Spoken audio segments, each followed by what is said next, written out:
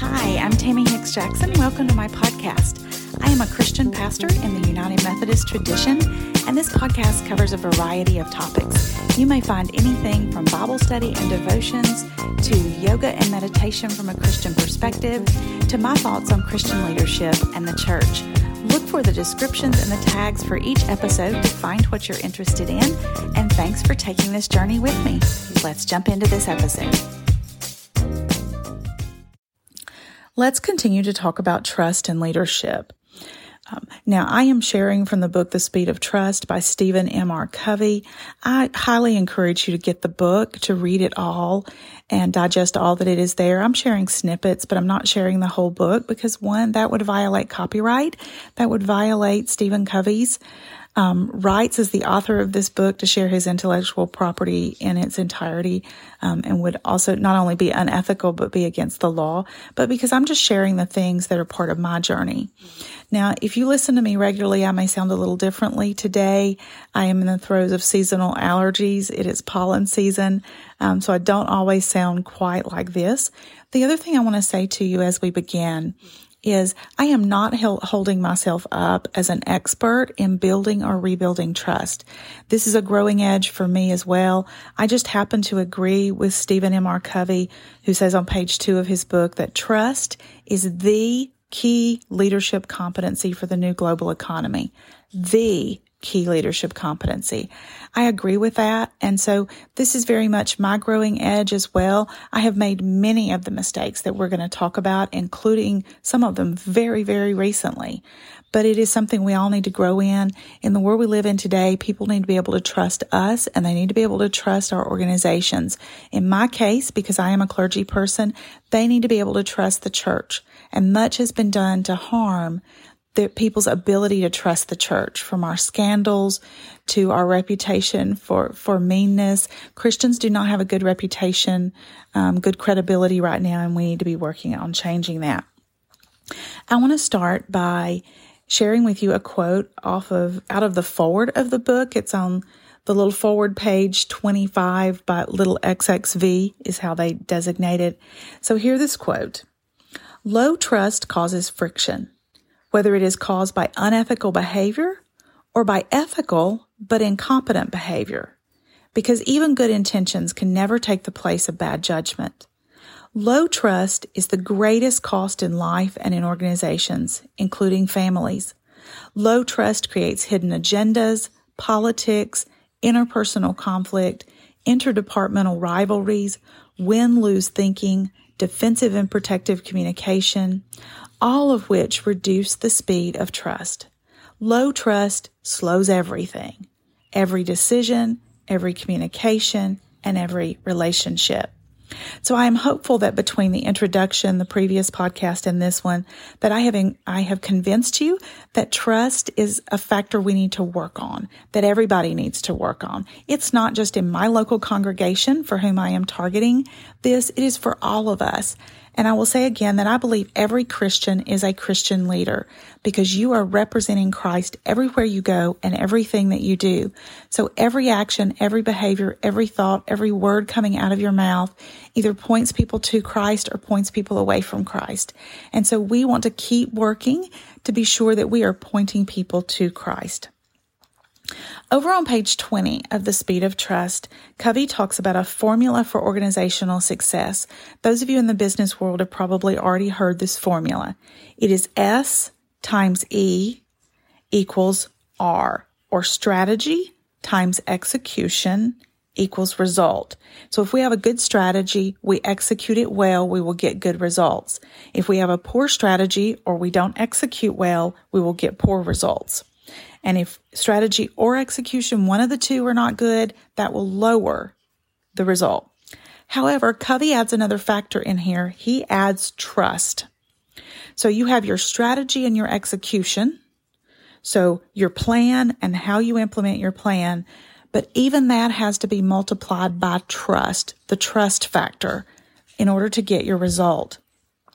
You can have a good strategy and good execution, but if people don't have trust, you will get a diminished result. If, however, people trust you, You can have your strategy and your execution, and your trust will raise the level of your result. It is impacted by whether or not people trust us. So trust becomes an important factor because we can do everything well and still not get the result we want if people don't trust us. And we can do our very best but not get it all right and still be okay if people trust us. Over on page 25, Covey talks about myths about the truth. I just want to share 3 of the 9 that he talks about there because they're important. The first myth I want to talk about is that trust is built solely on integrity. The truth is that integrity matters, but trust is a function of both character, and integrity is a part of character, but it is a function of character and competency. In the quote that I shared earlier, you heard me say that low trust can cause friction, and that can be caused by unethical behavior or by ethical but incompetent behavior. So our competency matters as well as our character. The second myth I want to mention to you is the idea that once trust is lost, it can never be restored. That's a myth. Trust, it can be difficult to restore, but in most cases, trust can be restored. It can be rebuilt. And others are watching our efforts to faithfully try to restore that trust. And so even if it's unsuccessful with the people we're trying to rebuild the trust with, it builds our trust with others for us to make that effort and try. And the third myth I want to mention is that trusting people is too risky. And the truth is that it is not trusting that is a greater risk. We have to be able to put our trust in something and someone. And so building trust and placing ourselves in a position where we can trust is important. Covey talks more about character and competence beginning on page 29 of the book. Now, you might think a person is great, sincere, and honest, but trust requires you also believing in their ability. So you can believe they're an honest person and still not trust them in the area that you need to. Let me give you an example. You can interact with someone who is a great business leader. You would trust them with your money, with leadership of your organization, with managing your employees, with plotting your strategy and implementing it all day long. But you might not trust them with your child because their competency is in business. It is not in relationships and children. A person needs to be honest and have competency in the area that you want. So it matters that we have the skills and abilities that we need. Jim Collins, the author of Good to Great, talks about level 5 leaders in his book, Good to Great. And he uses the phrase extreme personal humility, that's character, and intense professional will, that's competency. So when he talks about high-level leaders, those are at the peak of being able to lead, level 5 leaders, they have both character and competency because they have an extreme personal humility. They also have intense professional will. Think about it this way. You want your surgeon, your medical surgeon, your medical professionals to have both. You want them to be honest, integrity, people full of integrity, people who have humility, who are people of character, but you also want them to have some skills. Before they pick up the scalpel, you want them to have skills. In our context of where we're talking about this, why would people expect less of their spiritual health providers? Those of us who are trying to help them on their spiritual journey, they need to trust us in our character. They also need to trust us in our competency. And that's why it is worth studying trust, and it is worth learning and growing forward. This is actually why I'm sharing these ideas with you, is to help you grow as I am growing. Christianity, after all, is a sanctification journey, right? If you are a Methodist, we talk a lot about grace, prevenient grace, justifying grace, and sanctifying grace. Prevenient grace is the grace that draws us into this relationship with God through Jesus Christ. Justifying grace is the grace that translates us from one world to the other, from not being right with God to being right with God. But that justification is a moment that starts a new journey, and that's a sanctification journey of becoming more like Christ. We're ever growing. We're going on to perfection. We're doing all we can to become exactly like our Savior, Jesus Christ. And so this is why it is worth studying and building our skills in both our character and our competency so that we can build trust. And I've already admitted to you that I haven't done some of this well. I've been guilty of violating some of these principles, and I have done things that have eroded trust. But I am now seeing that I need to do better. And when we know better, we do better. And that's what we're doing. I've realized that the leadership skills that I brought to the table have become much less effective. We now live in a world that is very different than the world in which I first went into ministry, when I first began stepping into leadership roles. And those particular skills have become less effective in our current environment. We live in what many call a post-Christian world. Certainly the post-COVID world is very different.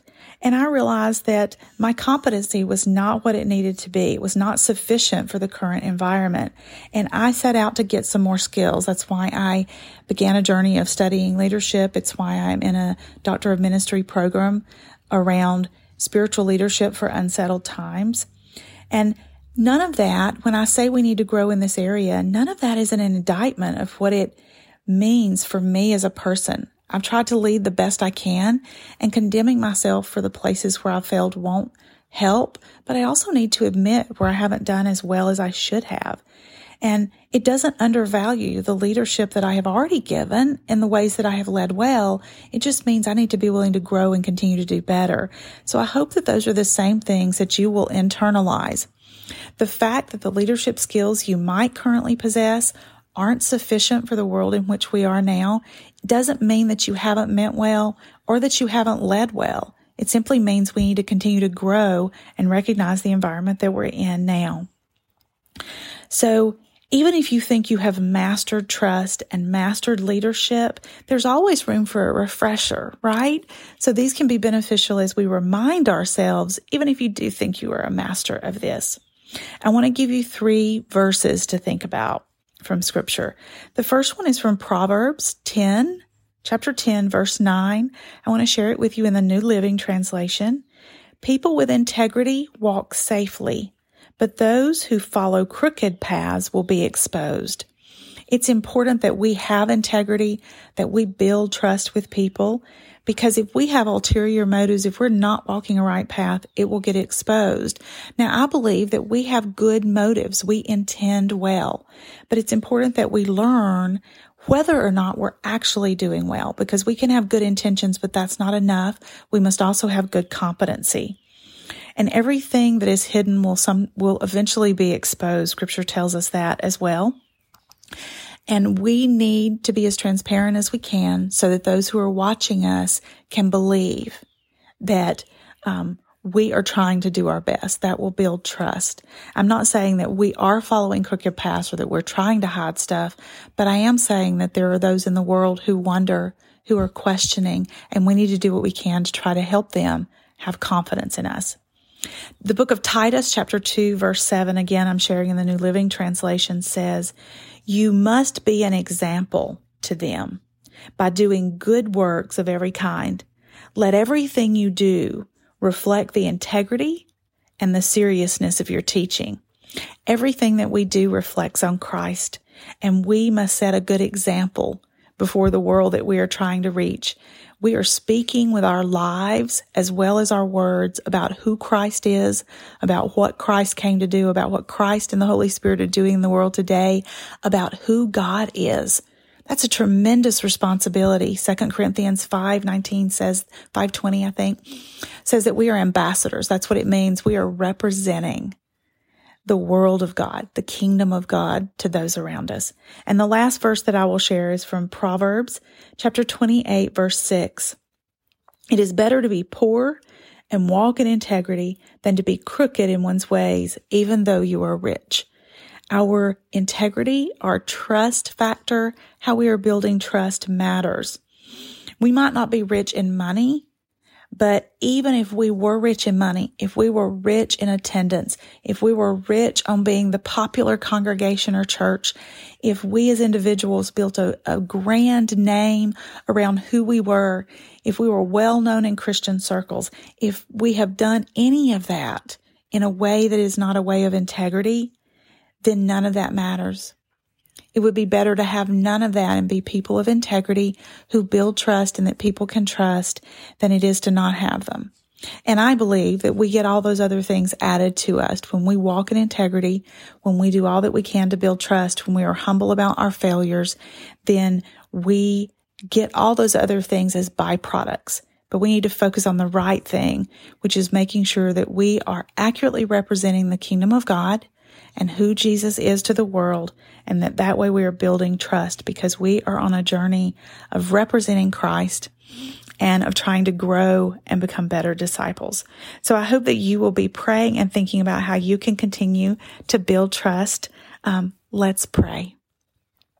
Most gracious and loving God, we ask that you continue to renew our minds around this issue of trust, about how we can build and not erode trust. Give us humility and courage enough to admit the ways that we have eroded trust, and to be open to your Holy Spirit speaking into our hearts and lives for how we can rebuild that trust, for how we can work to restore those relationships. Open our hearts and our minds to see how trust may be a key leadership competency as we seek to move forward as your people in our particular context. How can we live and be as the people of God so that people can trust us, and by doing so come into relationship with you in a way that helps them trust you? Be with us, forgive us for where we fail, strengthen us for what we look to do, that all we do and say and think and are may be for your glory and honor. This we ask through Christ our Lord. Amen. That's all for now. Check back for more on leadership and trust.